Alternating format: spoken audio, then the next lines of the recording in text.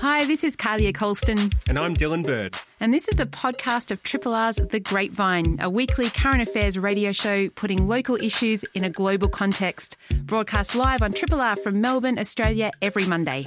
Hope you enjoy the podcast, and if you have any feedback or would like to connect, hit us up via the Triple R website. And Associate Professor Dave Nichols joins us once a month-ish to talk all things urban planning history. And I suppose 2019 is almost in the dustbin of history, and we're going to talk about, big infrastructure spending, combustible cladding and what that's done to us, and many other things, and perhaps look forward to 2020 and what might be big in urban planning. That's not history, though, that's future. Thank you for pointing that out, Carly. Yes, true. Are you qualified to talk about the future then? Who is? Dylan, seriously, who is? Who is? Yes, I am, much as anybody. I think economists as a human, commentators, talking heads are qualified to talk about the future. Really? Okay. Well, let's go get some of them. Oh, all right. Well, I mentioned combustible cladding and I didn't say level crossing removals, but I think that is also something that people would be happy about, the results of some of these level crossing removals. Other people have been on delayed trains for months some people, and no, years. I know it's been a massive nuisance, and it obviously, some people I think are really shocked that it doesn't really reduce the travel times for a lot of trains. I think what it does do is it makes the car stuff easier, for better or worse. I guess there are ways of looking at that. Actually, I don't see how it could be worse exactly unless everybody suddenly decides to get in their cars instead because it's so much easier to drive around. But we know that it's not in this city. It's increasingly more and more difficult. Yes, I don't think anybody, we're all, I find that level crossing removal stuff massively irritating, but I'll forget, as we all will over time. But the actual, you might mean the fact that they're being built, or sorry, the debate about it is sort of in the day-to-day dealing with it. Right. What do you find irritating about it? It's just an impediment to my free movement around, and I have the right to go anywhere I want at any time. Well, in my area, it's about to start next year, I think. Yeah. And we're already getting maps in about how on earth you're going to get across certain roads and around the shops and all that sort of stuff, which is sort of helpful. I've stuck it on the whiteboard. So you've invested in a balloon or something, or a Zeppelin or something. I figure I'm just going to go right around it.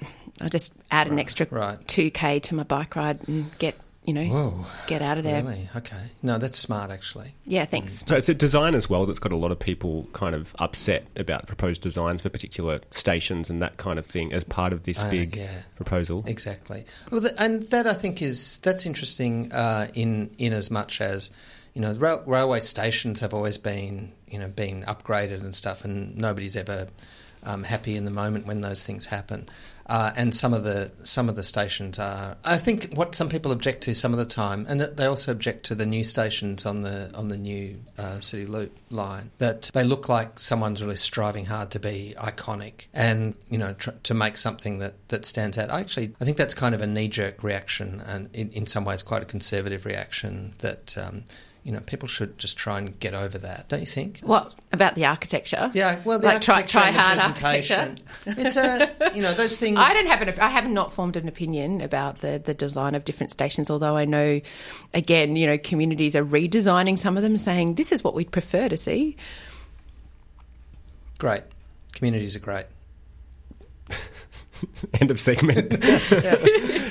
You've been at the State of Australian Cities Conference in Perth, Dave. Is this the kind of thing you talk about? Yeah. Level crossings? And No, we don't. No. The State of Australian Cities Conference it's actually, it's a great sort of touching base thing for a lot of people who work in built environment disciplines and also who work in practice.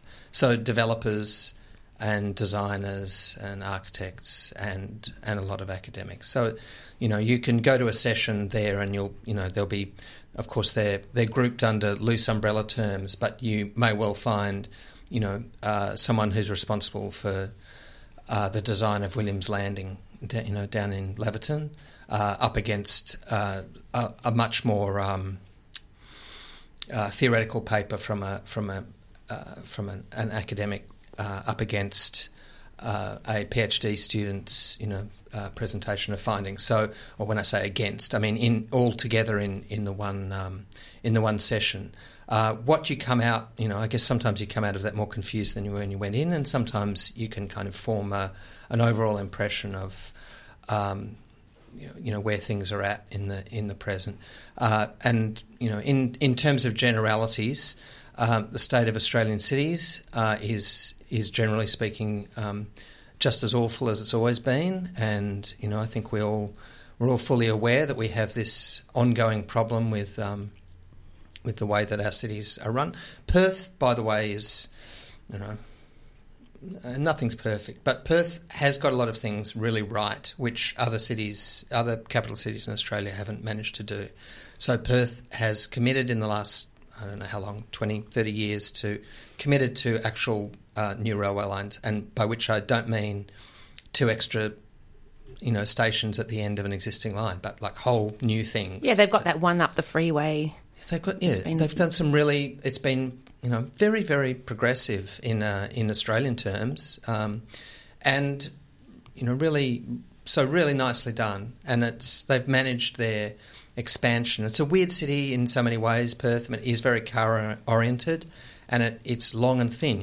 It hugs the coast, so it goes north to south. I don't know how far, but a long way, and not nearly as much east to west, but. It's so I suppose in that sense it makes sense that they would invest heavily in rail, but we don't often in Australian cities people don't do things that make sense. In this case, they've actually done the right thing, and they're and I love going there. It's beautiful. It was incredibly hot. It was repulsively hot last week, but even then, unlike Melbourne. In Perth, they know they live in a hot place. Obviously, it's hot more of the time than it is in this city. But when it's hot, the buildings are designed to manage that a little bit. So and you've got the Indian Ocean. You can just have a dip. It's right. It's such a beautiful city, and it has a lot of natural advantages. It cools down at night. Yeah, we know from the cricket coverage that the Fremantle doctor comes in 3 PM or something? I believe that's the doctor. The doctor pays his or her visit, yes. Yeah. So is there a sense when you go to things like the city's State of the Australian Cities Conference that people feel like they're working towards the same goal? Or is it sort of a whole lot of people coming together all doing different things, and maybe it adds up to something coherent, but maybe it doesn't? Look, it being December, as you said before, and we're all exhausted, everybody, and we're all those of us who were predisposed to being jaded are like super jaded, uber jaded. It's I think in a way like people are working towards people are identify the same problems, and I think it probably depends on your personality type whether you think that you can. Affect change or not, or what the best way to go about that might be, etc., etc. So I think that there's clearly consensus on the problems that face not just cities per se, but society, most of which is urban in the 21st century. And I think there's probably broad understanding of how that would be ameliorated, but whether it can actually be done, that's the other. And I think question. people. I mean, at the moment, all I see is photos of Sydney, covered in smoke, and this idea that the urban areas are being visited by the very immediate and scary, natural disaster that is unfolding across New South Wales. Sydney is not immune from it. I mean, I know Sydney has actually had fires right in the suburbs as well, but.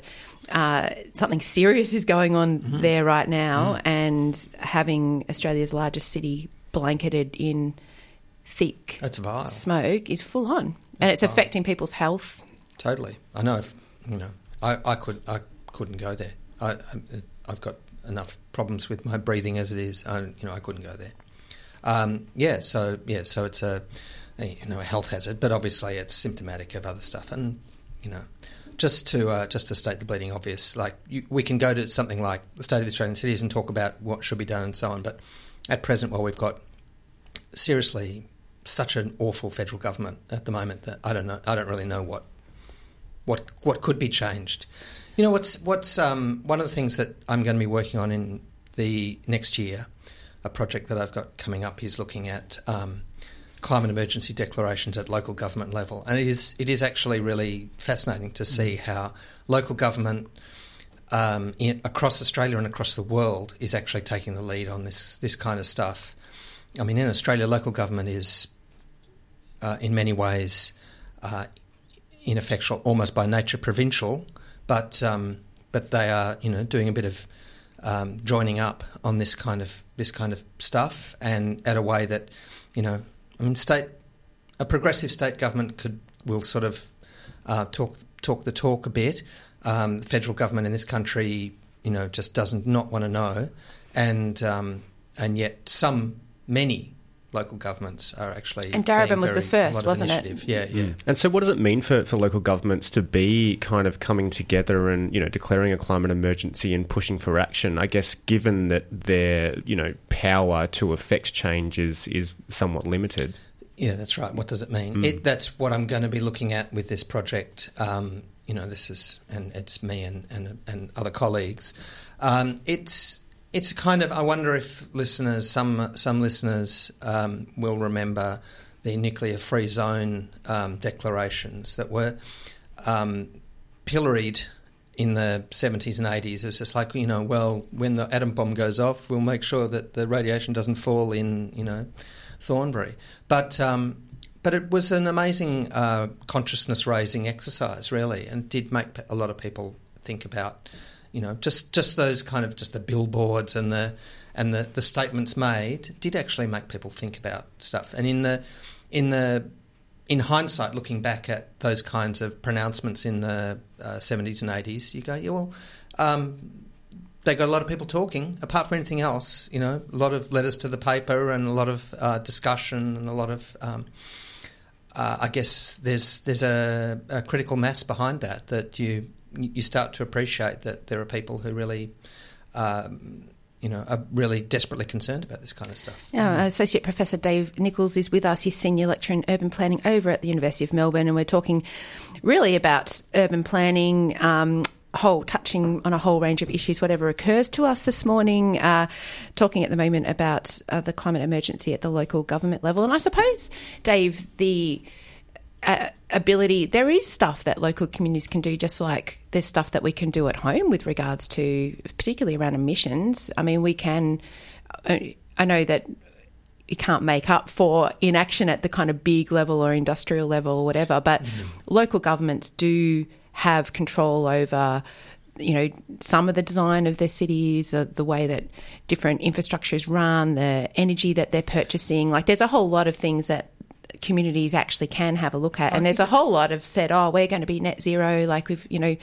in the Hepburn area and Ballarat, and we're seeing that Yak and Danda, they're all going 100% renewables or, you know, net zero.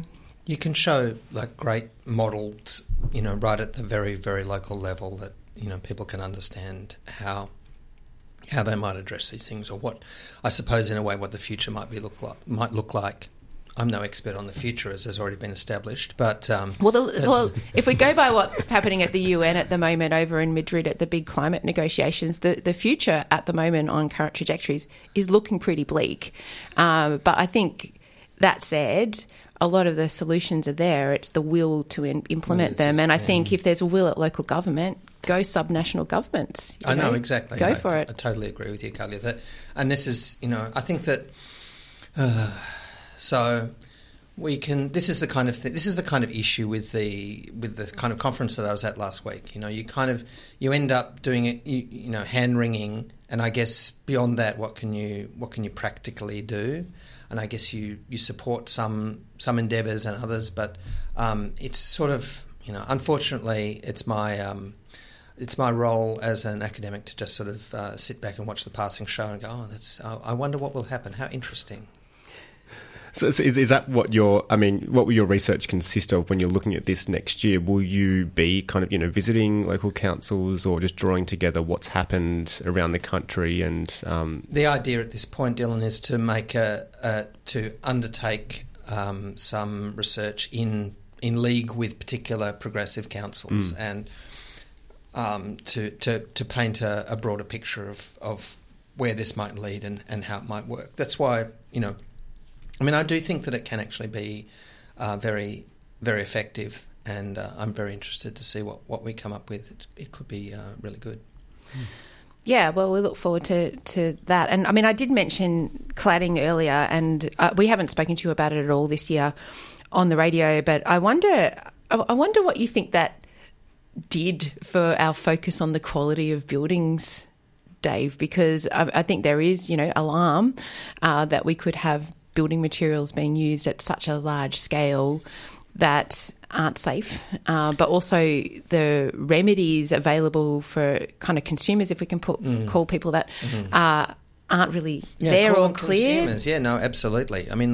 This is one of the things about our nation that it's the biggest investment that most people make is real estate, and I don't mean people with investment properties. I just mean people who own the homes that they live in. And I think people you can say this with hindsight, rather naively, but totally understandably, assumed that when they bought a property it would be safe, and double whammy. No, it's not, and also. The government is not really that equipped to do anything or not interested in doing anything about the government's, so the state government has come to the party. At least they've started rolling out some remedies and some compensation. But it is funny that it's not funny, it is bizarre that the developers, as seems to be so often the case, seem to be sort of, that happened, see you later. It is very much more of a caveat emptor situation than I think people realised when they bought into these places. Who would think about it? Who would ever have thought about it before? Yeah, there's an assumption that the proper materials would be used and it would be safe. And I guess it wasn't illegal what was being done, so that's a legislative issue. I'm sure developers would say, yeah, well, if it was illegal, of course we wouldn't do it. It was legal, so we did it. I don't know. It's a sad indictment on the system. It is one of those things I think you'll find happens again and again in huge boom times. This is an unprecedented... It happened in the 80s, didn't it? Yeah. This is an unprecedented boom time, though. And this is the boom that's just gone on and on and on. It's like you can just sort of... I'm not going to say that I identify with or empathise with people in state government, but you can sort of think that they'd be going... when is this going to end? And, maybe then we can start dealing with some of those ramifications, but it seems unlikely to end. It's, there's been an upswing in the market, just the general real estate market. It's back. It's never ending. The boom is never ending. We're doomed. Basically we're doomed. Optimistic note to end on. Thanks for coming in with all of your... I don't know. I don't know either, but it's always a pleasure. It's always a pleasure. Thanks, Dave. And Dave Nichols will, I hope, be back with us in 2020 on the Grapevine. We're doomed, so who knows? Right. Be safe over the summer, Dave. You too. Thank you. Bye. This is a podcast from Triple R, an independent media organisation in Melbourne, Australia. To find out more about Triple R or to explore many more shows, podcasts, articles, videos and interviews, head to the Triple R website at rrr.org.au. And in what has become an annual event on our last Grapevine of the year, Tony Wilson, creator of the Speakola All Speeches Great and Small website, comes by with his picks of the most significant speeches across a range of genres. And I checked earlier, Tony, you didn't find the red carpet we laid out for the Speakolies.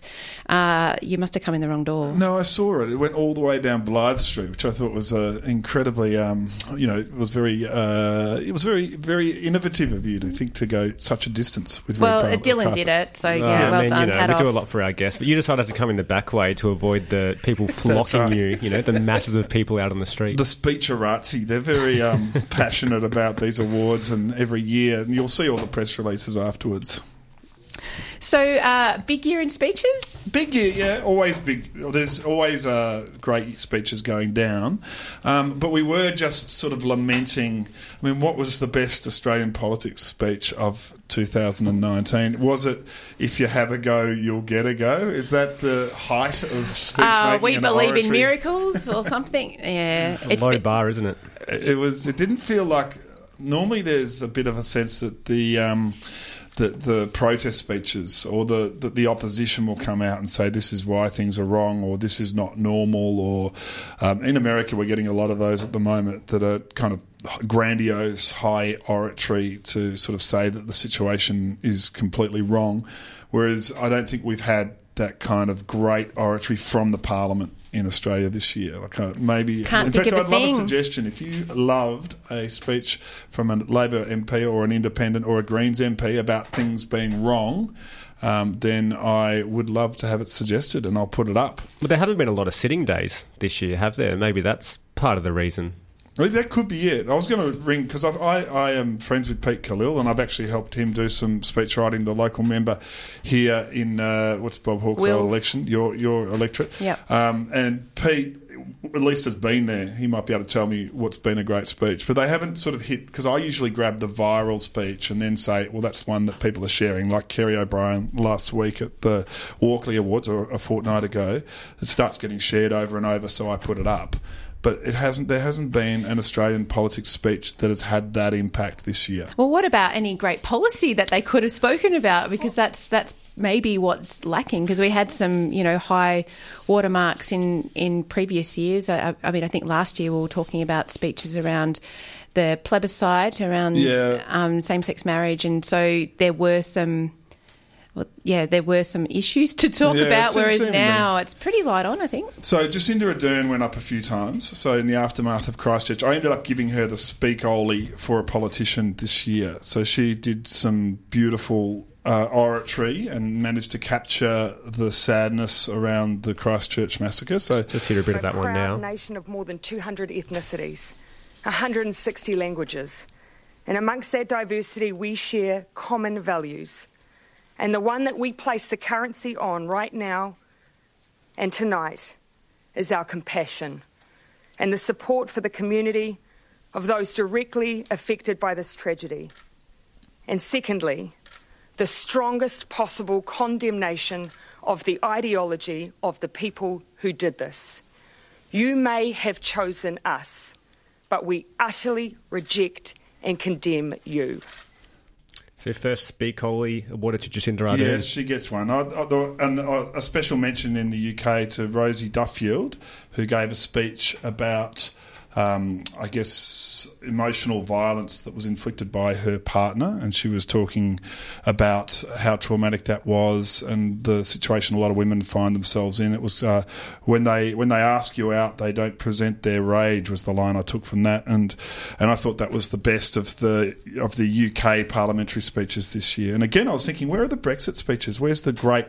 And we've put some up in previous years of the great, anti-Brexit speeches and even great Brexit speeches. But this year, I haven't got so many of them. Again, I'll take suggestions if I'm missing one that happened. You thought that Boris Johnson's dad should get in. Well, I thought so, just because he it wasn't lost on others either. The lovely idea of there's Boris in Parliament talking about crusties and the Extinction Rebellion, and there's his dad sitting on a panel at one of the many Extinction Rebellion events saying how proud he was to be such a crusty. And I think, maybe it wasn't a speech so much as a one-liner, but it was a nice one-liner. I mean, if we might still get a great speech from the UK with the election coming up this week, if something might happen in the world of speeches there. Well, I put up Theresa May's resignation because she is a strange one that if you actually actually read her speeches, they're often quite beautifully worded. She doesn't come across as a highly charismatic figure, but she is a really good speaker. And there's a couple I put up on Speakola that are absolutely first-class speech writing. In the US this year, there has been, obviously it's just really, it feels like immolation over there. And with the impeachment proceedings, I did make a note and put up Bill Taylor's speech, which was the one about, he's the ambassador to Ukraine, and he gave just, I thought, a really solid description of who he was and why he was an impartial figure in this drama. Joe Biden, not a bad speaker. His best one was "We are in a battle for the soul of the nation," which was around the time of his campaign launch. And yeah, did you have a US one that you liked this year in the anti-Trump? The pro-Trump stuff I don't tend to gravitate towards. I try to put him up because I sort of feel like the site is meant to reflect the history of the world, and Trump has some significant speeches. I put up, but they're usually skewed. I put up the one from the UN last year where he said that he'd achieved more than any other US president in history. That's the sort of Trump speech I put up. Well, the recent one where he was talking about Justin Trudeau being a nice guy after he was called out from, kind of making fun of him at UN as well. So not a great speech. Oh, they're horrible speeches. And the words are terrible. I love it that he puts very before everything. Yeah, very. And then when it's quoted in the news here, they always leave the very on there. So, it's a very important decision. It's a very... Yeah, he's terrible. and so he's not. He doesn't get an award, and he's not being celebrated here. Which one have you got next there, Dylan? Well, probably the most, arguably the most famous international speech from this year, Greta Thunberg, would you say? This one, I think, wins the gold Speakola. So we've just gone straight to gold. Your first climate strike was a lonely event a little over a year ago. And in the intervening time, you have sparked the interest of millions, literally, of children around the globe, demanding action for climate change. What's your message to world leaders today?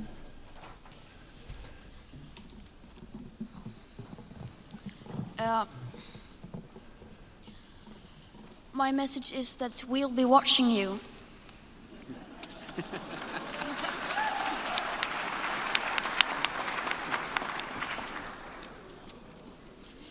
This is all wrong. I shouldn't be up here. I should be back in school on the other side of the ocean. Yet you all come to us young people for hope. How dare you? You have stolen my dreams and my childhood with your empty words, and yet I'm one of the lucky ones. People are suffering. People are dying. Entire ecosystems are collapsing.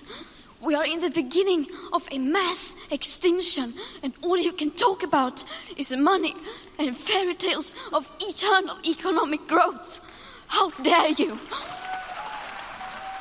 And it goes on for a bit longer, but we'll leave it there. But we have jumped straight to the top, but that's the gold Speakola winner. Well, I was going to either give it to her or Jon Stewart. So the one that had the most impact on me, there are elements of that are very... I just happen to believe that is, I'm in a panic about the climate, and that spoke to me. And she last year I gave her the second place, and I'd never heard of her really. So I put out the call on Twitter for the speech of the year, and someone said, Greta Thunberg at the UN. And I listened to it and went, yep, that's the second best speech of the year.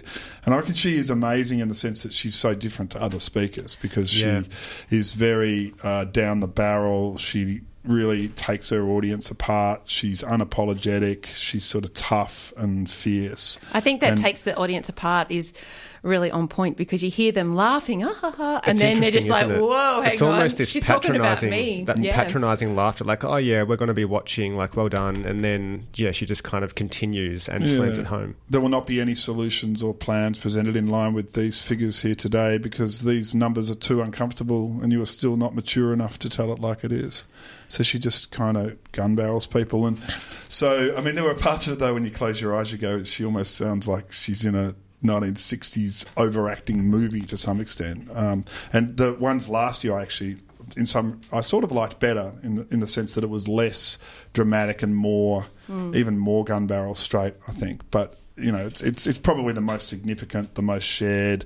It'll be a historic moment, that speech this year. It will. And also, I do like when we're speaking with Tony Wilson awarding the Speakolies for this year, but in past years, Tony, young people get high up on your list. I remember that we called BS, and I think that was also a powerful speech. And she did another great one this year on the anniversary about her depression a year on from the massacre in Florida.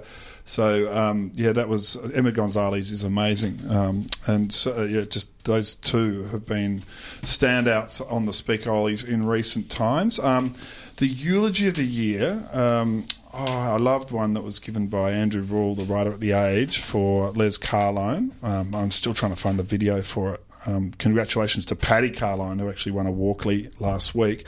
But that's a beautiful text. But the one that I think was shared the most and the one that went around a lot was by Wayne Schwass, the former North Melbourne footballer, Sydney footballer as well. And he gave a speech about depression at the funeral of Danny Frawley. And I thought that was pretty much the eulogy of the year, about masculinity, about the sort of toughness, the mythology of being a man, and how it needs to end, really, about the people not being able to express their vulnerabilities.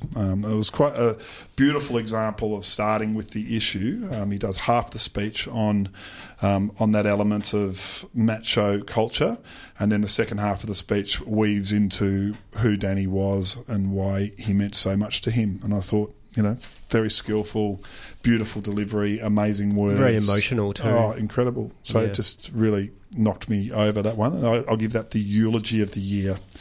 What else have we got in the categories there? Well, we've got, sports speech I wanted to play. Speech. Now, this one, Megan Rapinoe was very popular this year. She was shared a lot. She's the US women's soccer team star who has become, I guess one of the great advocates for diversity and inclusion, and also for equal pay for women. And her speeches, she's an outstanding speaker. She really grabs you.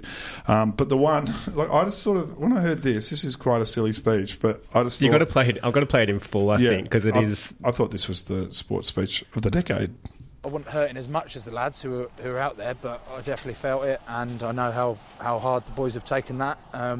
Be disappointed with the account that we put out, but we've got another week to get back on the horse, and take that horse to the water, and you can ask that horse. You can say, "Hey, horsey, do you want to have a drink, or do you want to swim?" Yeah, and it's up to that horse to then realise what he wants to do in his life. And that horse at the moment wants to go out on Saturday. He wants to clippity-clop all the way to the stoop. And he wants to say hello to those fans. And he goes, "I'm sorry about the result last week, but I'm going to give a better performance here at home against Bath." He's a slightly Irish horse. So we're looking forward to, like I say, getting back on that horse. And are you looking forward to getting back on the horse 6 months since we last saw you? I don't like horses. I can't ride. So that's just a beautifully shaped, that's amazing, perfect reply. The freewheeling of it, the fun of it. Yeah. When you said that one through, I started to watch. I'm like, it just sounds like another sportsman going through the motions, getting back on the horse, and then it just goes in that direction. It really is a masterpiece, isn't it? It's incredible. And so I gave that a sports speech of the year. In terms of issue speeches, we did Greta Thunberg, and I think she probably wins the issue speech of the year. But I said that the one that I was absolutely putting right up there with her for the gold Speakoli was Jon Stewart, the Tonight Show, what was the show again?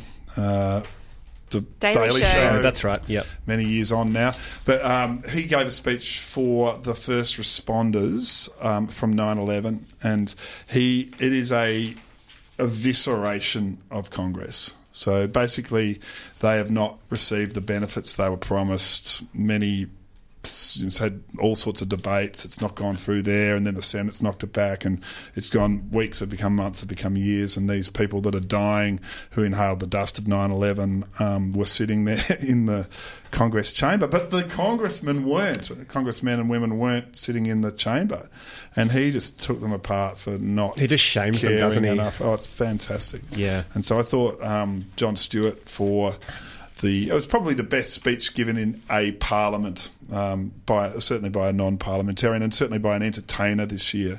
With a nod to Kerry O'Brien, deserves the Australian version of that from the Walkleys a fortnight ago. Got a bit of that one to play.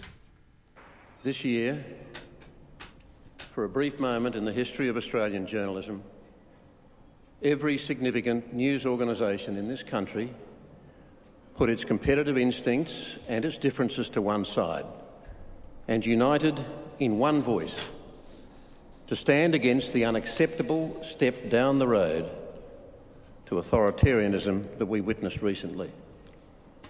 Authoritarianism unchecked can lead to fascism. Fortunately, in this country, we're still a long way from that. But a study of history amply demonstrates how fascism begins. Freedom is usually eroded gradually. It might happen over years, even decades. Its loss is not felt day by day, but we will certainly know when it's gone.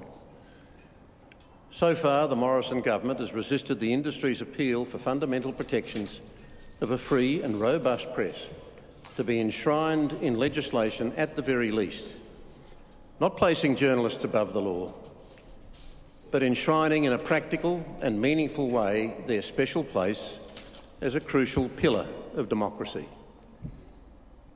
Perhaps the government is intending to wait us out, waiting for the issue to go away in the hope that most people in this country are so consumed by bread and butter issues, so consumed by their own lives and personal struggles and challenges, that they won't care enough when the chips are down to support something as abstract as the spirit of democracy or the spirit of freedom. Because you can't cash in the spirit of something at the bank as you might a tax cut. That is why we have to remain absolutely resolved to keep this campaign going. Yeah, amazing. So he was referring to the raids on the ABC journalists from earlier in the year and about the independence of the ABC and the fact that there was a industry-wide effort to condemn what happened. Amazing speech. And it goes to show that when people move out of employment, so Kerry O'Brien now I think he's on the board of the Walkleys and he was speaking as almost the introducer to the awards, that you have that freedom to say, or at least there was a lack of inhibition in that speech. He just doesn't care. Very pointed criticisms of the government, which of course, you would need to be more careful of in your position as a journalist working for the ABC. Yeah. That said, we are hearing more journalists actually naming the fact that they can't get answers out of this government. I mean, it's all there for us to see. Yeah. That it's hard, straight question does not get a straight answer, and there's no sense really that we deserve an answer to many of the questions being asked. So I think we are starting to see more people, maybe, working journalists, starting to name that, and I'll be interested to see what happens next year. Yeah, and if I'm awarding the music speaker, Ollie, I've actually given him one before, I think, but the T-Bone Burnett spoke at South by Southwest, and he gave this very long and quite poetic speech about Facebook and Google and where we're at in terms of this, what he regards as a tyranny of the internet. And that's a theme, so I'll sort of say that's the music speech of the year, with a nod to Kerry Simpson's beautiful eulogy to Chris Wilson. I love that one as well. But the one on the similar topic was Sacha Baron Cohen just a week or two ago. Did you see that one about Facebook and what would Goebbels have done with Facebook, I think was his line. Yeah. He had a reasonable crack at Zuckerberg. And so, Sacha Baron Cohen, if I hadn't thought about the awards 3 weeks ago and had incorporated the last couple of weeks, it could have been in. Commencement, congratulations to Westover. What's her first name? I'm here looking at my notes. She wrote that book, Education, was it?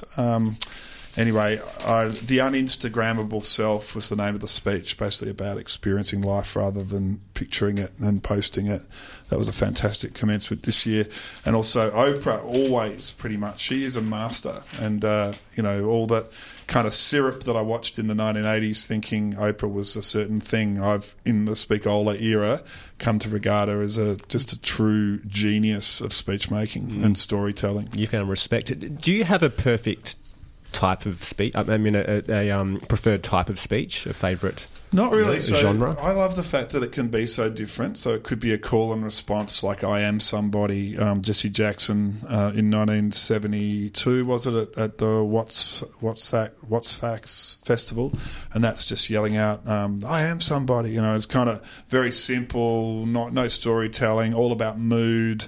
I love it. You can have that sort of one. And then I also love that there can be a speech like, one of my all-time favourite speeches is by the guy from Frank Oz's eulogy for Jim Henson, and that's one where he just tells one story. So he goes and says that this is Jim Henson. He was a very funny and strange guy. There was one day where he said, "Would you take your clothes off?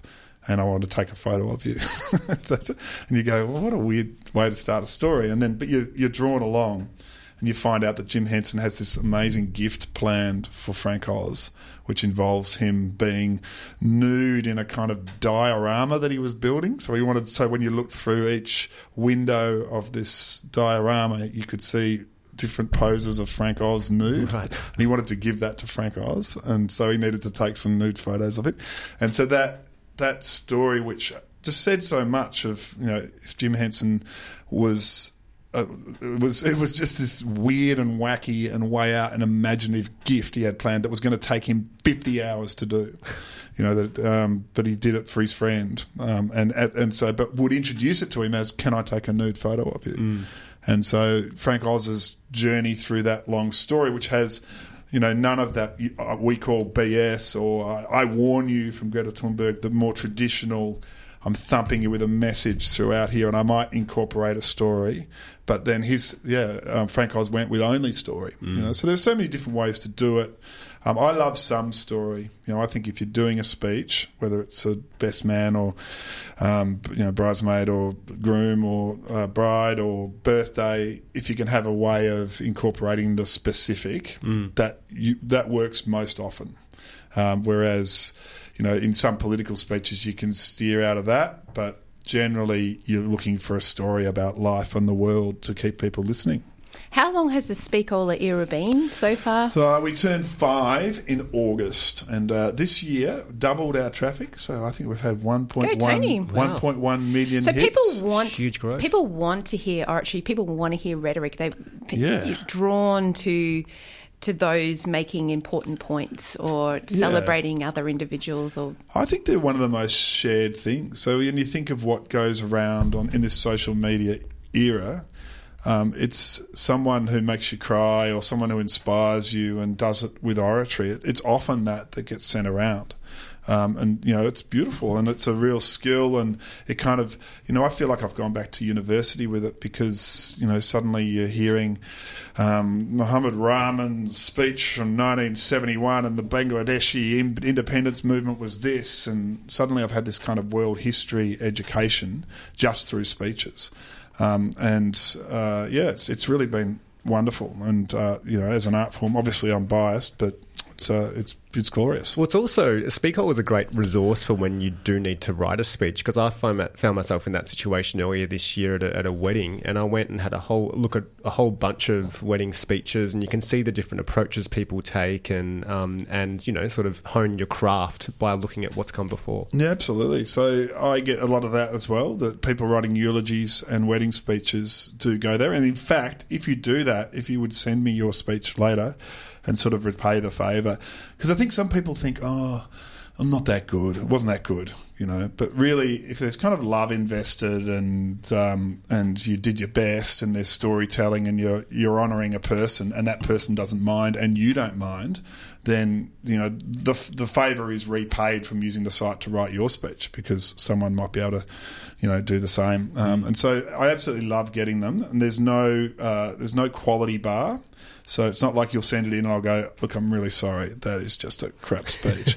The only reason I would do that is if it was kind of offensive. So if it was, you know, and that's it's so long as it's not mean or, you know, defamatory or, you know, really, basically I'll put them up. So send them through, and there really is. That's one area. Like, I've only got 2 or 3 wedding speeches for the year, but I've got 50 on the site. So as you say, you can go through and help write your speeches. Right. So eulogies and wedding speeches, send them through with a photo and text, and that's it. I have to send the one I wrote for my grandmother through to you. Yeah, she was a wonderful woman. It's making me think of her. Thank you, Tony. Well done. Speakola is where you go. And just to recap, the polished gold Speakola goes to Greta Thunberg, followed up by the not quite, I don't know, shiny gold, the extra gold, the other gold, silver to John Stewart. And then let's give the horse guy the bronze. Right, and Greta will be sailing over here to collect the award as well. And then and also might take a few months, I think. Yeah. So I also take suggestions for, you know how I said I didn't love the Australian speeches, the political speeches. I might be missing one. So who gave the great speech in Parliament this year? You know, anyway, I'd love to hear. So send me one at tony@tonywilson.com.au. The Speakolies for another year finish. We're going to roll up the red carpet, store it in the back room here at Triple R until next year. Thanks for coming in, Tony. No worries. Thanks, guys. This is a podcast from Triple R, an independent media organisation in Melbourne, Australia. Triple R is listener-supported radio and receives no direct government funding. If you would like to financially support Triple R by donating or becoming a subscriber, hit up the Triple R website to find out how. Kalia and Dylan in the last hour of the Grapevine for 2019, and we're going to spend at least half of that speaking with Sally Rippon, who comes in monthly with The Reading Room, of course, creator of the Billy B. Brown and Polly and Buster series, and with her, Leanne Hall, and both of them are going to be talking about summer reads for kids. And Leanne is an author herself. Her debut novel, This Is Shyness, won the Text Prize, and she is also over at Readings, where she, let me get your title right, she's a children's and YA specialist at the independent bookstores kids section, which that's been there for a couple of years now though, hasn't it, Leanne? Yeah, I was going to say it's brand new, but it's not. No, yeah, all of our shops have children's sections, but about 3 years ago the kids section at Carlton split off into the shop next door just across the alleyway, so we have a dedicated kids shop there now. Yeah, and hello, Sally. It's good to be here. I can't believe it's the last one for the year. Nor can we. So should we get stuck into it? People just love this because I suppose, you know, it gets to that time of year where, 1, people have time to read, and 2, people need things to give kids that they know aren't going to be a waste or plastic junk or whatever, and something that can be shared and enjoyed. And so, you know, pretty much books. Books are the perfect present. Yep. That's what people do. So should we start with picture books, Leanne? Like you see so much coming across your gaze at reading. Yeah, so much. When I think about summer reading for kids, I always think that it's got to be something, often it's quite beautiful, something that's a little bit more illustrative or coloured or gorgeous, but also something that can last a few reads or, you know, last a whole summer. Also nothing like maybe too heavy or serious. I always think summer reading should be a little bit more light and entertaining. So for picture books, I think one that will keep kids really occupied is Beast Feast. I don't know if you remember when you were a kid having one of those books that has little envelopes and letters inside it. So it's this style of book that has lots of envelopes and letters to unfold and pore over. And it's about a monster who captures a child who he then calls dinner and then contacts all of his monster friends to come over to celebrate with dinner.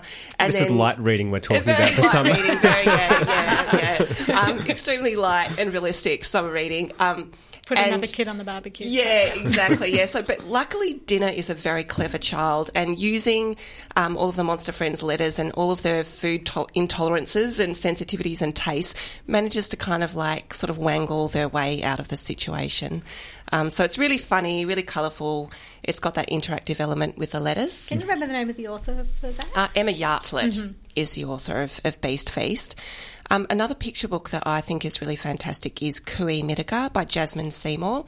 I was a real fan of Jasmine's first book, Baby Business. And in Cooey Mitigar, you essentially get a lovely guided tour of Darug country, which is in the greater Sydney Basin area. And Mulgo, who is Black Swan, takes you to meet all these different animals and go to all these different environments and ecosystems and to view different seasons and different activities that happen in certain seasons in Darug country. So I think that one's really gorgeous as well. And do you know who the publisher is of that one? Because I know it's quite tricky to find a lot of publishers that are really willing to publish good Indigenous writers. Yeah, I'm pretty sure that is Magabala Books. So it's been a really, really great year for books by First Nations writer, in particular picture books, and Magabala does really, really great work. But also, notably, there's been Willam, a Birrarung story, and there's also been Little Bird's Day by Sally Morgan that I've really loved. So it's been a boom year for Indigenous picture books. Yeah, and Magabala, they're based up in Broome, I think, and the ones that brought out Dark Emu. That's right. And all of his other stuff. Young Dark Emu has been this real phenomenon at the kids' shop this year and all of our kids' sections at readings. It just sells and continues to sell, which is wonderful. Well, isn't that good? Because I bought a copy because I'm a huge fan of Bruce Pascoe anyway, and I bought a copy and I said, said to my daughter, here it is. And she goes, we've just done a whole section on frontier wars at school and that just looks like school, so I'm not going to read it. And I went, Did she come around? Not yet. Well, at least it's good to know that the frontier wars are being taught in school now. Well, there's that, and I think it's also that she knows it's important. It wasn't that. It was just more like, nah. So maybe at the end of January, when she's getting ready for school again, she might dip back in. Not to put off other people getting it, by the way, but it's just... Well, a good one to share with your kids, I think, because doesn't look like a standard picture book, does it? No, it There's doesn't. a lot of text. There is a lot of information in there. So it would be a really good one Maybe to I should be sit with reading a it to her, actually. That's what I should be doing. Absolutely. All right, note to self. So let's head to the junior. So there's middle and junior. Which comes first? Junior. Junior, yes. I always think of junior as being around about sort of 6, 7, 8-year-olds when kids are just either learning to read independently or just sort of getting off the ground with their reading. So for this age group, I always think it's nice to have short stories or short episodes in a book, and for there to be quite a bit of illustrative material to go along with it, just to hold the reader's attention, and then they can look at the pictures and kind of draw conclusions, and it helps them with the words. So 2 that sort of fit into that kind of category, or maybe 3. It's hard for booksellers to narrow it down. I really love Ask Hercules Quick by Ursula Dubasarski and Andrew Joyner. Lovely coloured hardcover, lots of fun illustrations. Basically, Hercules sees this magic set in the window of a shop, covets it a lot, and needs to do little odd jobs around the apartment block that he lives in order to earn the money to buy the magic kit. It helps that in every apartment there's a different animal living, and there's a very strange part-time job, little errand for Hercules Quick to run. So that one's delightful. I'd also like to recommend the Real Pigeon series, and this Christmas they've brought out a 4-pack of like the first 4 books in Real Pigeons by Andrew McDonald and Ben Wood. Basically, it's a posse of crime-fighting pigeons that take on crimes and mysteries in the park and around the city, and they've each got their own special pigeon power that they utilise individually but also to work as a team. And they're almost a hybrid sort of graphic novel, and there's a little bit of text, a lot of cartoons, and kids really, really love those. I really love them because we had, who was it? Was it Andrew that came in? We had a lot of fun early about this those year. Books, And also just how kind of quirky cool the pigeons are because they're based on real pigeon styles. He did pigeon research. I know. Yeah, there's some serious pigeon research behind those books. I know. I just hat off to that. I just thought it was a brilliant thing. I just want to do a quick shout out because it's very hard to narrow down to the Lemonade Jones books by Davina Bell, which are delightful. And the latest one I really love is set at a school fete, and it's there's like this rock band of parents that get up to perform at the school fete, but there's a bit of stage fright involved and things don't turn out the way. And I just thought that, in inner city Melbourne there's so many school fetes this time of year. It just seemed very relatable and very realistic, that one. So we also know Davina. So you actually, some of your favourites or a lot of your favourites are actually local authors. Yeah. At Readings, we really, really try to promote local authors and Australian authors. It's kind of part of our mission. And, you know, Australia's a small market, and our authors and our illustrators like really need our help. And Australian kids love Australian stories. They love to read about everyday Australian life. So it's really natural for us to read and recommend a lot of books by Australians. And the added bonus of having the local authors, that kids can get them in their schools, or they can visit them at events in bookstores as well, so they get that real connection and the feeling of being part of a community as well. Yeah. And shall we move on to the next category? Middle. Yep. All right. So I'd like to recommend How to Make a Movie in 12 Days by Fiona Hardy. Fiona coincidentally does also work at readings. There's quite a few authors that do work at readings. This is a great story that's like got equal amounts of heart and humour to it. And it's about a young girl called Hayley whose nan has recently passed away, and her nan had this dream of filming this Hitchcock-inspired horror movie called Rosebud. And in her nan's absence, but with a new camera, Hayley gets together a bunch of very, very willing and very patient and tolerant friends from school, and they attempt to film a horror film on their own as a group of kind of upper primary school kids. Really, really funny, and I love to see kids taking on big projects, and they do it, but with a lot of tears and disasters. Yeah, you can imagine. And the other one I'd like to recommend is Lizard's Tale by Weng Wei Chan. This is a historical fiction, and it's set in Singapore just before the fall of Singapore, so it's an atmosphere of real paranoia and worry. There's, you know, talk about spies, and it follows a young sort of street boy called Lizard and a group of his intrepid friends. And in it, you know, they take on secret organisations. They participate in martial arts. They kind of break into gangsters' lairs. And it sounds very, like, preposterous and kind of far-fetched, but actually it really just reads like a good... It's like Enid Blyton, but in Singapore with this really diverse cast of kids. I think that the author does such a great job of mixing in like historical and political and social realities of Singapore, because it's quite complicated, that part of history, but just making it just a good rollicking adventure story where the kids are really achieving great things. And my impression, I wonder if it's the same as with you, Sally, is that children or young people love history. If it's done right, they actually lap it up and, you know, like little stamp collectors, like picking up bits and facts. It is like looking at clues. But I think the thing that's most, because I have written for the Our Australian Girl series, which is historical fiction, the most important thing is that kids are like, oh, wow, kids back then felt the same way as us. And I think that there's that idea that history is something that happens to old people, forgetting that they were once children themselves. So I think that's what a lot of children's authors really aim to do, is to make that connection with their everyday experience. Surely this is the hardest category, young adult fiction, because it's just so broad, because you kind of started at 11, 12 years old, depending on how advanced a reader you are, and it can go right through to my age, because I read you know, a lot of YA or what would be considered young adult fiction, because it's brilliant. Yeah, it does cover a lot of territory, and of course a lot of like maybe 10 or 11-year-olds read up a little bit into YA, and as well as adults also enjoy YA. So it really, some people sort of like to think of it as young YA or tween books, and then think of it as older YA books. I think a few years ago there was a bit of an attempt to start up the category new adult for the more mature content type YA.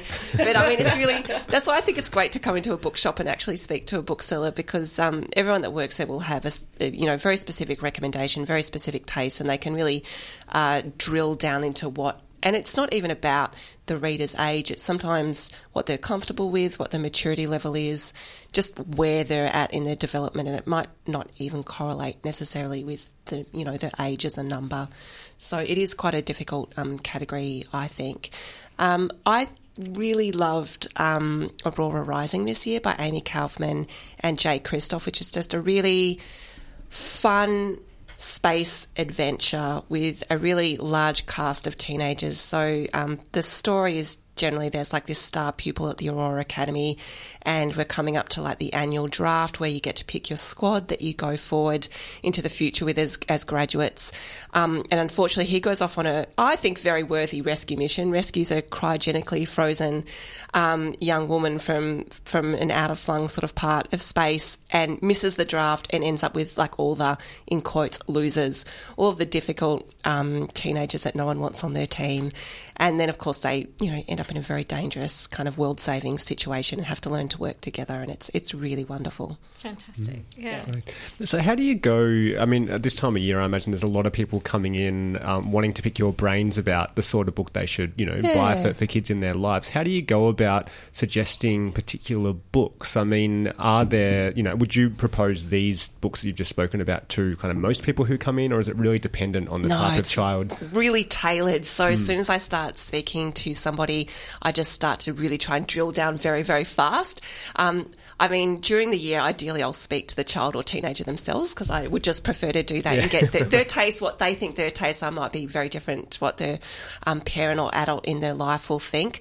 But I always start with age group, then I say what have they read recently to get their reading level, what's been one of their favourite books this year, to get an idea of what sort of genre or tone they like in the book. Do they have any hobbies or interests?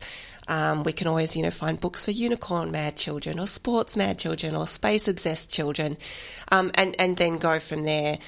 Usually I'll just get a stack of 5 or 6 books that I think are really tailored for this gift or this child, and then I'll be like, just have a look. I'll leave you alone to have a look through those. If none of those are suitable, come back and I'll recommend some more. So I'm not very general in my recommendations. It's usually very, very specific. And I can tell that you can just pull ideas from, that because you've just done all of this with no notes, no anything. I'm just imagining. I am blown away because one, you remembered the title and the author, sometimes the publisher and the storyline and the level, and and I think what's significant about that, I mean, that you've just pulled all that. You can just see that I could do this literally for hours. It's what you do, isn't it? That's what I do. That's what people forget about the importance of a specialist bookseller as well. And you also put stuff up online for teachers and librarians. I do, yeah. So my job is sort of split into working on the shop floor, which I'm not doing a lot of at the moment, unfortunately, and then also producing a lot of online content for our blog and producing an e-news for schools and librarians. So, I just get involved in every side and every topic, and I try to think about what's topical recently, what are the kind of themes that are coming through, what are people interested in. Often you'll get a wave of parents coming in and asking for the same thing, or we might identify a need for we need more books about this, or just whatever people are searching for information. And looking back over the past year, has there been any particular kind of trend emerge in, I guess, books for young readers? Definitely, yeah. There's, like I've already mentioned, that I feel like finally there's a great demand for books written by Aboriginal Australians and Torres Strait Islanders. So that has definitely been a theme this year. There's been a lot of books on wellness recently, things about body positivity, self-care, a lot of books about mindfulness, anxiety, those sort of things. The environment has also been another really strong theme. Obviously, this year it's been a big year for student strike for climate change. So there's been a lot of books on environmental themes. So I think those would be, and also graphic novels. It's like this has been a trend that has just been surging up for years and years now, but it's really kind of hit peak, I think.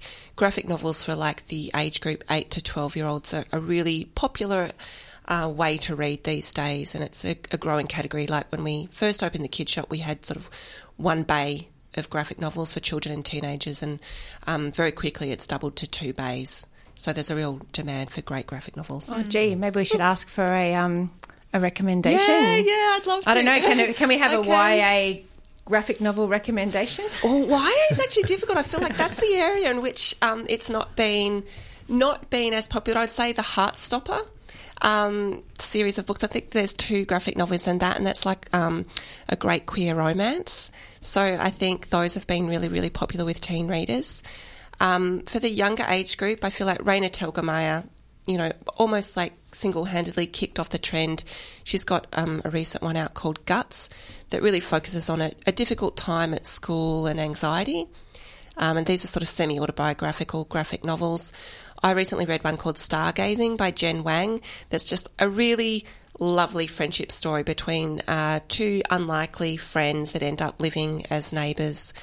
And one of them has quite a sort of a serious kind of health problem, and it's how to be a good friend. But there's also lots of really lovely specific things about being a Chinese American child and kind of a Chinese American upbringing. So that one's also great. Fantastic. And Sally, you've got some books as well that you wanted to talk about leading up to the summer break. Yeah, I'd just like to give a little bit of a shout out to books that are good for your own kids, but also will help kids outside of your family as well. So Adrian Beck and I have been involved 2 years in a row in creating a series of books for Dymocks Children's Charity, which is ostensibly to get books into the hands of kids that need the most around the country. There's Total Crack Up and Total Crack Up Again, and all the royalties go back to that particular charity, and all the stories were donated, as were the illustrations. And another great brick of a book, which is just incredible, is Funny Bones. And that was Kate and Joel Temple, along with Oliver Pommerbaum, edited that. And that is just, every child of any age would just love that, because it's full of comics and cartoons, and the royalties for that go back to War Child, which helps kids in some of the most dangerous war-torn areas. And so both of those are really good, amazing books that your kids will love, but also the money goes to a really good place. A double gift, if that's what you're looking for. Yeah. So that's brilliant. Well, can I do one more shout out for the one next to you, or do you want to mention that one? No, you can do it. The Sound of the Dark, which is coming out of a 100-storey building. Yeah, so 100-storey building is an incredible organisation out in the West, does a lot of writing workshops for kids, and they bring out a publication each year that is written by children, edited by children, published by children, and all the royalties of that will go back to 100-storey building as well. And you can get that from certain bookstores like Readings, but also online as well. So check out 100-storey building and their beautiful publication, Sound of the Dark, because once again, supporting lots of kids outside of our own families is a nice thing to do at Christmas. And we're going to put this whole list up, recommendations from both Sally Rippon and also Leanne Hall at Readings on our Facebook page for the Grapevine. So you can find that via our page of the RRR website, rr.org.au, so that you can check out the recommendations, especially if you're wanting to set kids up for the summer or to give books away to other people. And we should also say that RRR again has got behind VACA, so that's a Victorian Aboriginal Childcare Agency's gift appeal for summer, and you can give gifts, and we're accepting gifts here at 3RRR, or probably better still at this time of year when it's so close to Christmas, they're taking donations on their website, and all of that goes to supporting young people across our state and making sure every child gets a gift at Christmas time. So that's VACA's appeal. And I know, the response from RRR listeners last year we did it, and this year as well has been phenomenal. Yeah, it's been incredible, but still time to get in. They've never seen anything like it. That's right, yeah. So we know our listeners care about these sorts of things, and it's been great to see once again. But yeah, we are a drop-off point, so you can come to our reception and leave a gift. Thank you for all of your work this year too, Sally. Well, it's not really work, is it? It's total pleasure bringing in all of your favourite people to come and talk children's literature with us on the Grapevine. It's a really unique thing we get to do with you monthly, and we love you just hanging out with us anyway. I like it too, yeah. And look, good on you, RRR, as well, because I was chatting with Leanne Hall out in the Green Room before about there aren't many mainstream media outlets that actively promote children's book creators and people in the children's book industry. So, yeah, tthank you again for an amazing year. It's been brilliant. And Leanne, we'll see you in the Readings bookstore. Yeah, see you in there. And you are like, you're going to be a magnet for people going, I just don't know what to get. But thank you for all your expertise this morning. It's been great. Thanks for having me. Thanks for listening to this podcast of RRR's The Grapevine, a weekly current affairs radio show putting local issues in a global context. Broadcast live on RRR from Melbourne, Australia, every Monday. Hope you enjoyed the show, and if you have any feedback or would like to connect, hit us up via the RRR website.